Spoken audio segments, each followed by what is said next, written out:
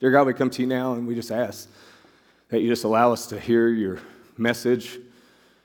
Remove all the obstacles of the mind and the house, dear Lord. Just let us center on your word and let us come away with the true meaning and let us be able to apply it and to submit to your will as you live through us and we become people of impact, a church of impact, where we impact the world around us.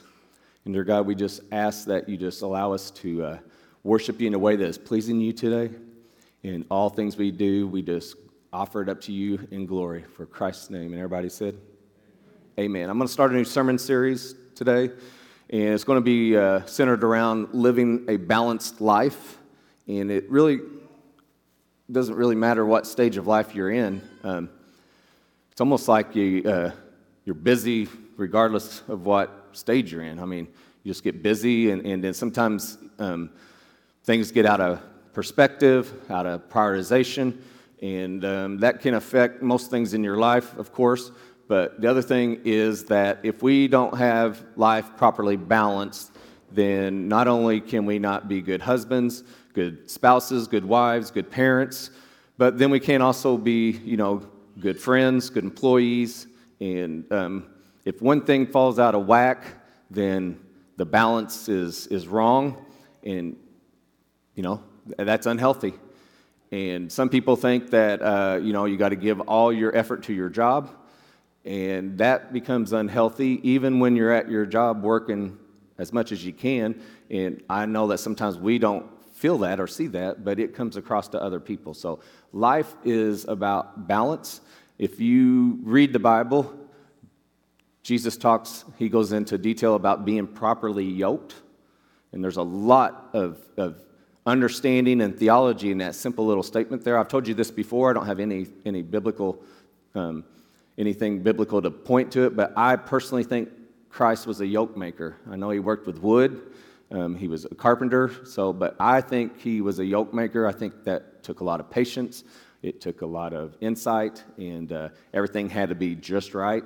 And and you're dealing with a heavy piece of wood, and so it comes out in his teachings a lot, and that's what I believe. So I think that if you can get properly yoked and get a good balance in your life, then things will move a little bit more smoothly, okay? So that's what we're going to look at, and we're going to start with maybe something that we understand, but it's not something that we really apply much in our lives. And I'll just tell you the reason why we don't do it, and it's the same reason why I don't do it. Now, I'm going to be preaching to myself in this sermon series, okay? And you guys are just going to get to watch it, all right? Hopefully you'll get something else out of it too. But the preeminence of Christ is something that we dearly understand, we truly understand, but do we really live a life that shows a preeminence of life? And the preeminence is the fancy word for just the most highest significance of anything else. So if we truly believe that Christ, we talk about here that Christ alone is how you get through this life. Christ alone is where salvation comes from. Christ alone is the way to get to heaven. Christ alone is the answer to all of our problems. But if we truly believe those words, then there has to be a layer, there has to be an understanding that the most important, significant thing in your life is Jesus Christ. Otherwise, it all gets out of balance. So, where we're going to start from today is just the understanding. It's a theology that you guys are well aware of, but sometimes it's not something that we are capable of living in our daily life. And here's the reason. I'm just going to be brutally honest this morning, okay? The reason why it doesn't happen is we are self-centered and selfish, okay? That's just the way it is. And it's in our nature. It's the highest level of self-survival and self-instinct is to preservation of self. If someone scares you, you either jump back and run or you attack, depending on how bad you get scared, all right? And you ever walked into a spider web? You turn into a ninja, don't you? Okay? I mean, it's just, if you're dreadfully scared of a snake and somebody scares you with a snake, you turn into a guy beating a bunch of bees. I mean, you just go crazy, all right? So those are your instincts. But what we believe is that when we are Christian, all that changes. Our nature is changed. You understand what's being said there? And if our nature is changed, then the way that we live has to reflect that, and the fruits that come forward from us have to be fruit of the spirits. All right? We cannot be changed people and not bear fruit or not produce fruit, okay? So let's look at where we're at today. All right? We're going to be out of Colossians. Colossians in the middle of the chapter there. And let's just, since I started out by telling you that we're all selfish, I included myself in that, let's just start with the selfish reasons why Christ should be the most significant center of our lives. Okay, let's just start it out. And that's kind of where he starts out in these verses. It says, he, meaning Jesus Christ, has delivered us, meaning all of us sinners, from the power of darkness, sin, and he conveyed us, he allowed us, he issued us, he gave us a passport, so to speak, he adopted us, he made us heirs into the kingdom of the Son of his love. Okay? So, here is the significant underlying factor about Jesus Christ, is that everything good starts with Jesus Christ. That is the starting point. All right? So, we as changed individuals, we that are given the opportunity to be forgiven of our sins for a new start, we that are given the opportunity to go into heaven to live forever, we that are given the opportunity to have a knowledge put inside of us that the world doesn't get, nor would they understand or accept it, okay? It all comes to us because of the Son, and the Son was motivated by one thing. And what is that one thing? You're right, love. Okay? The Son of his love. Remember, God put his love into action. And the way that he did that, he gave his Son the first fruits to die for us, meaning the very best. Didn't hold anything back. He started with the best. So, we've been building on some doctrines here lately, okay? And we talked about the doctrines of first fruits. We talked about that when you give, and you give to Jesus Christ, and you give to people, it has to come from the very beginning, the very best. All right, so when we give back to Jesus Christ, that should be pre-planned.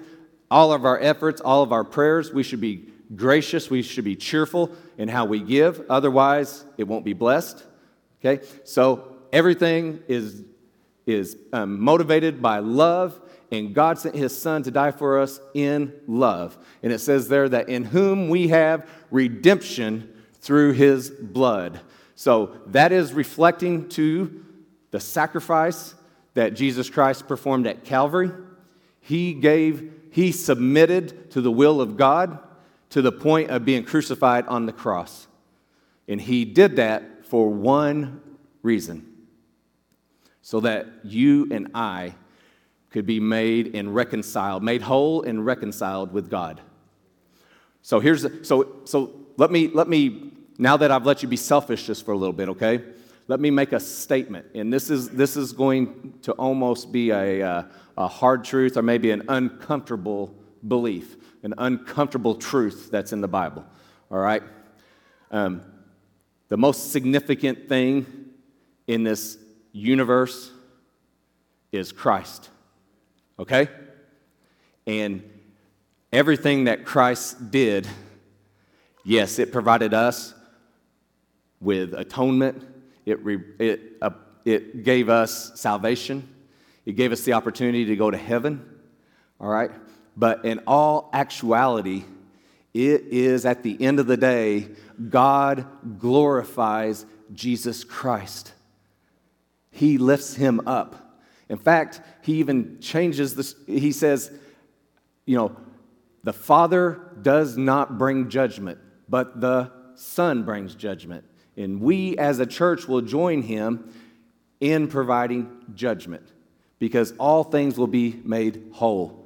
And so Jesus Christ, sometimes I think we underestimate the submission that Jesus Christ has to the will of God the Father that operates inside of that Holy Trinity. We overlook that, and we think about, well, he died for us. That was great. I've heard the Easter story forever. And we talked some time ago about sacrifice and about salvation. And your life should reflect a celebration of salvation. You've been saved, okay? And it is a progressive idea. And you're saved because Jesus loved you. And that's why he died for us, is he loves us. But the ultimate result of his sacrifice, yes, we got provided atonement, forgiveness, and we got provided salvation because of his sacrifice. But the ultimate thing that happened in that process is that Jesus Christ was glorified. That should tell you everything you need to know about how you're supposed to live. The stuff that happens to you that is good, that is great, but those are benefits of the process. And the end result of the process, and this is where we have to start. This is the point of everything in the Bible. Yes, you're going to get salvation, you're going to get atonement, you're going to get forgiveness, but the ultimate end of the process is that Jesus Christ will be glorified. That's the gospel right there. And if you preach anything else, it's heresy. Jesus Christ is to be glorified. So in this process, he's talking about how much he gives to us and that we are redeemed through his blood and we get the forgiveness of sin. And yes, those are great things. But we are laying a layer here, and the layer is that Jesus Christ is the highest significant thing ever. And our lives should reflect that. So even when we are looking at the self-benefits that we get from Jesus Christ, you need and I need to understand that the ultimate result of that process was that Jesus Christ was glorified. So let's move on here. He is glorified. He is the preeminence in revelation. All right? So now this is going to get on a little more of a personal level. Colossians 1:15, it says that he, Jesus, is the image of the invisible God, the firstborn over all creation. All right? And so this is what is being said here. All right? There is some times in the Bible when God takes on some type of form. Nobody can see God, okay? He is a spirit, all right? And in the Bible, he does take on form. You know, he takes on the burning bush, and he does all that. And then the small, sweet whisper, small, sweet voice, okay? So we get that. But no one can see God. So here's the kind of the rub, is how do you get to know a God that you're never going to see and feel and touch and smell, okay? All the things that we rely on to get to know things and get to know people here, all right? Well, the understanding is that Jesus Christ is the revelation of God.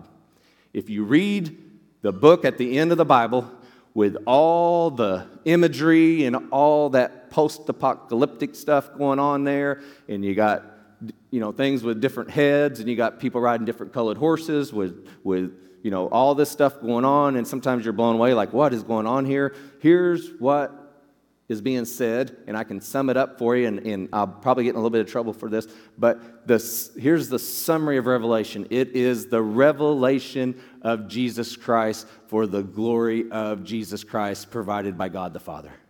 At the end of the day, he is the one that is making everything new. And at the end of the day, old earth, old heaven burn up because they come together, and the thing that they come together is called New Jerusalem.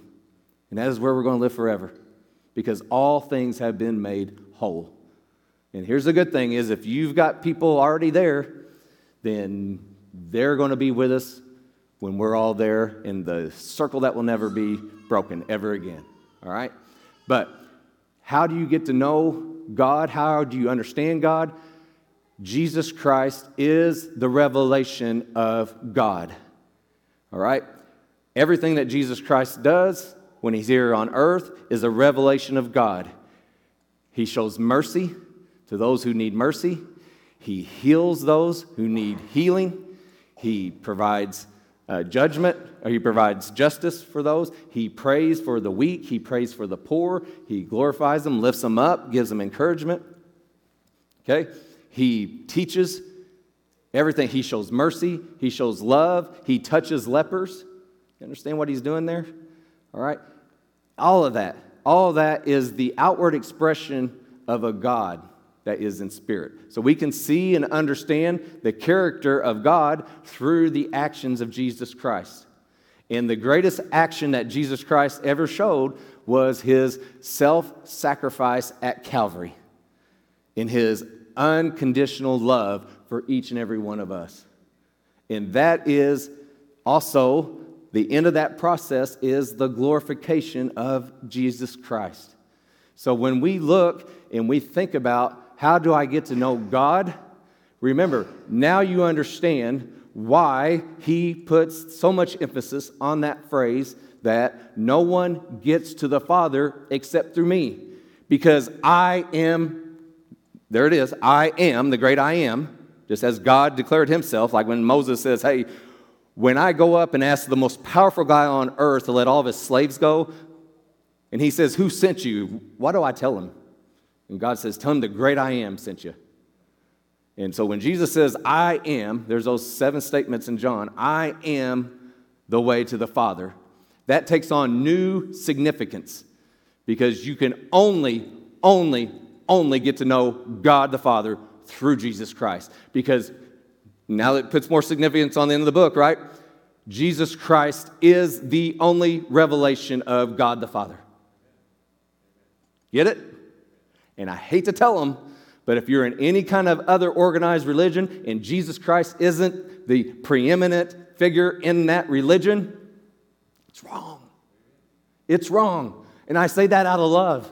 I say that out of love because the Bible is so clear. It's all about Jesus Christ. Everything at the end, Jesus Christ keeps submitting. And he submits to baptism in the dirty water, being baptized by his cousin that everybody in the world thought he was nuts. And when he comes up and he submits himself to that, what does God the Father say? This is my Son who I am well pleased with.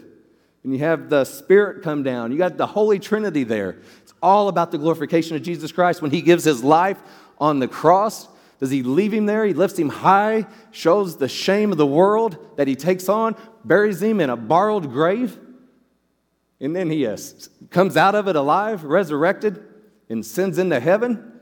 That's the glorification of Jesus Christ because he is the preeminent figure in our religion.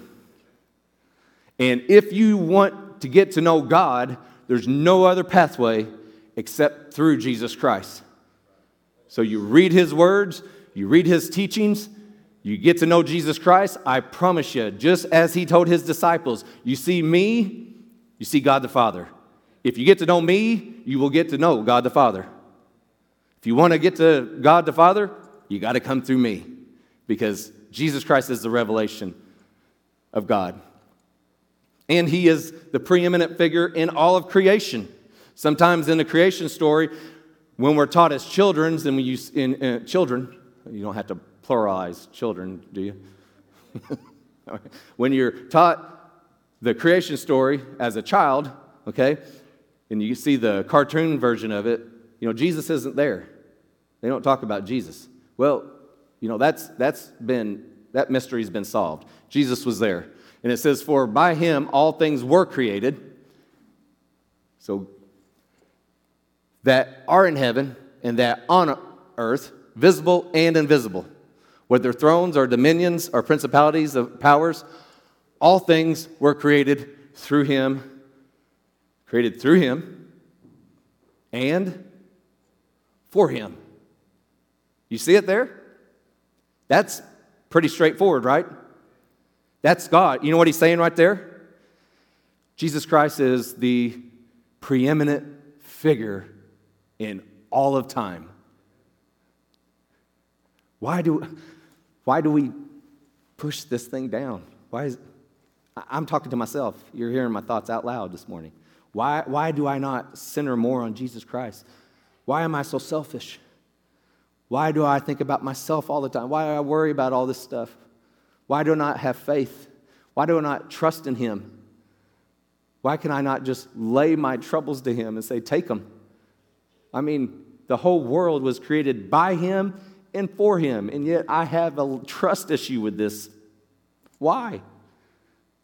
Why am I broken like that?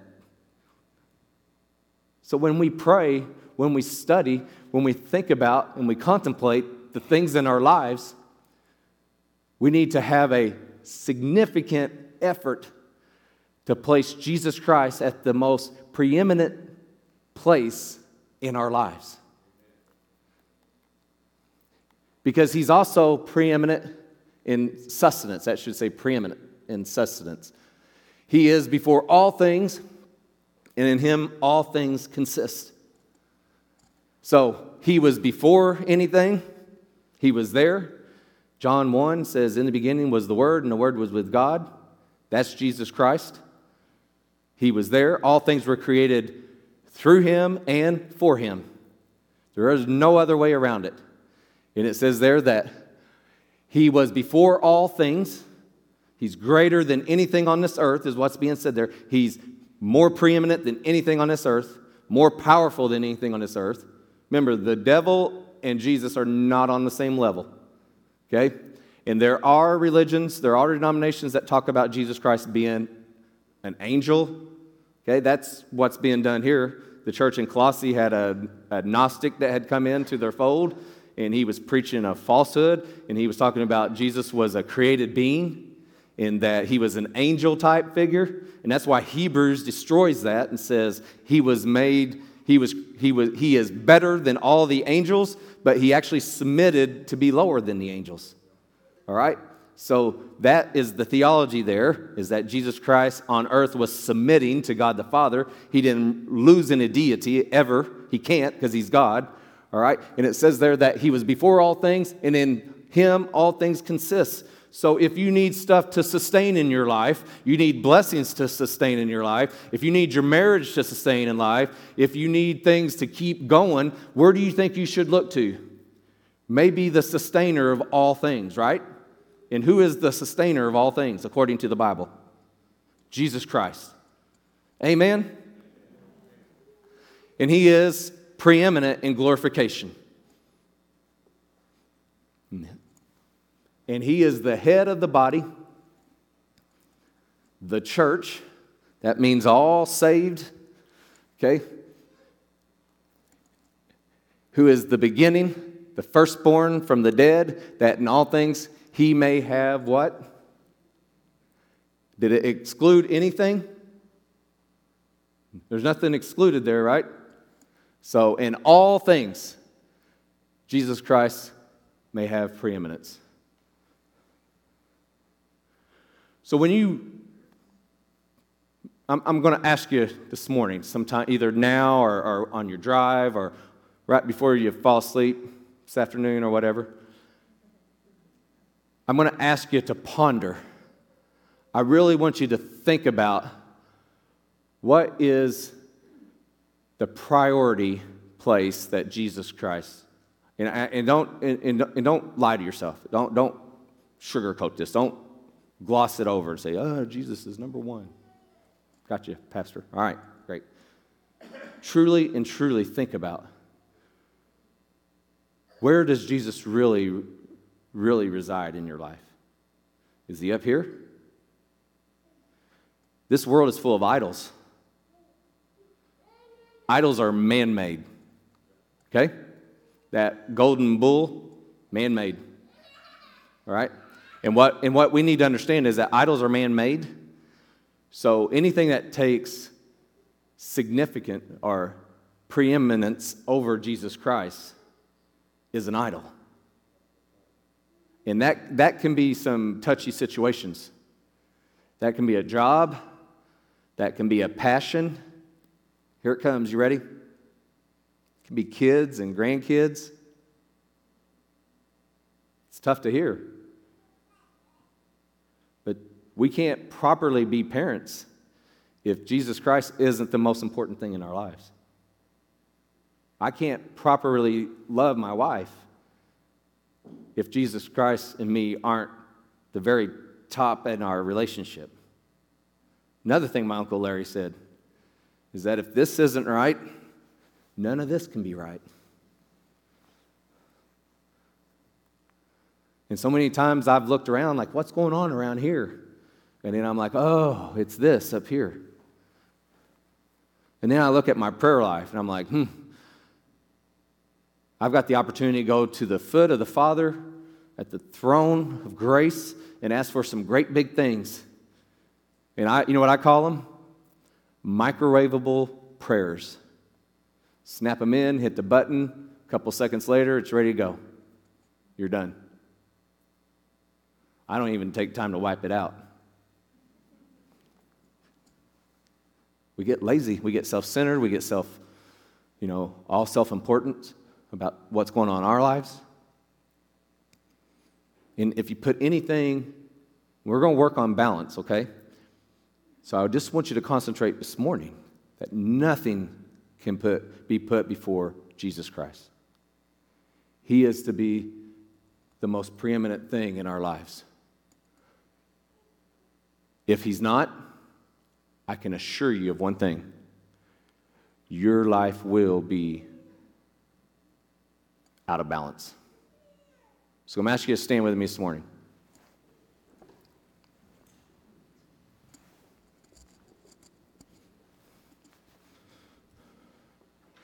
Prayer is a powerful thing.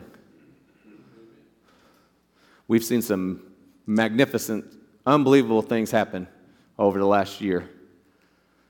And it's because of the grace and mercy of Jesus Christ provided as we come together and go to him in prayer. And we need to continue to be a praying family, a praying church. So I'm going to ask you this morning to reflect on where you are in your relationship with Jesus Christ. Is he truly the most important thing in your life? And if he's not, it doesn't have to be solved today, but the first step has to be taken to get that balance right. Because we can't move on in this sermon series unless we get this one right. All right? And here's the other thing. If you have never made Jesus Christ your Savior, you're already out of balance. There is no balance. One is down and one is way up. Okay? And it's time to bring that balance. So you can't even take a step towards balance in your life until you accept Jesus Christ as your Savior. So don't wait another minute. We're going to open up the altars to you here. Be respectful. Be safe. I'm going to open up the altars to you. Thank you for tuning in to Star Church's sermon. We truly hope that the sermon edified you today and brought you closer to the Lord. For more information about Star Church, visit our website at stargbchurch.com. Once again, that's stargbchurch.com. If you would like to visit our church, our address is 4925 State Road 142 North, El Dorado, Illinois 62930. We now pray that God will bless you as you enter the mission field and bring his word to the world.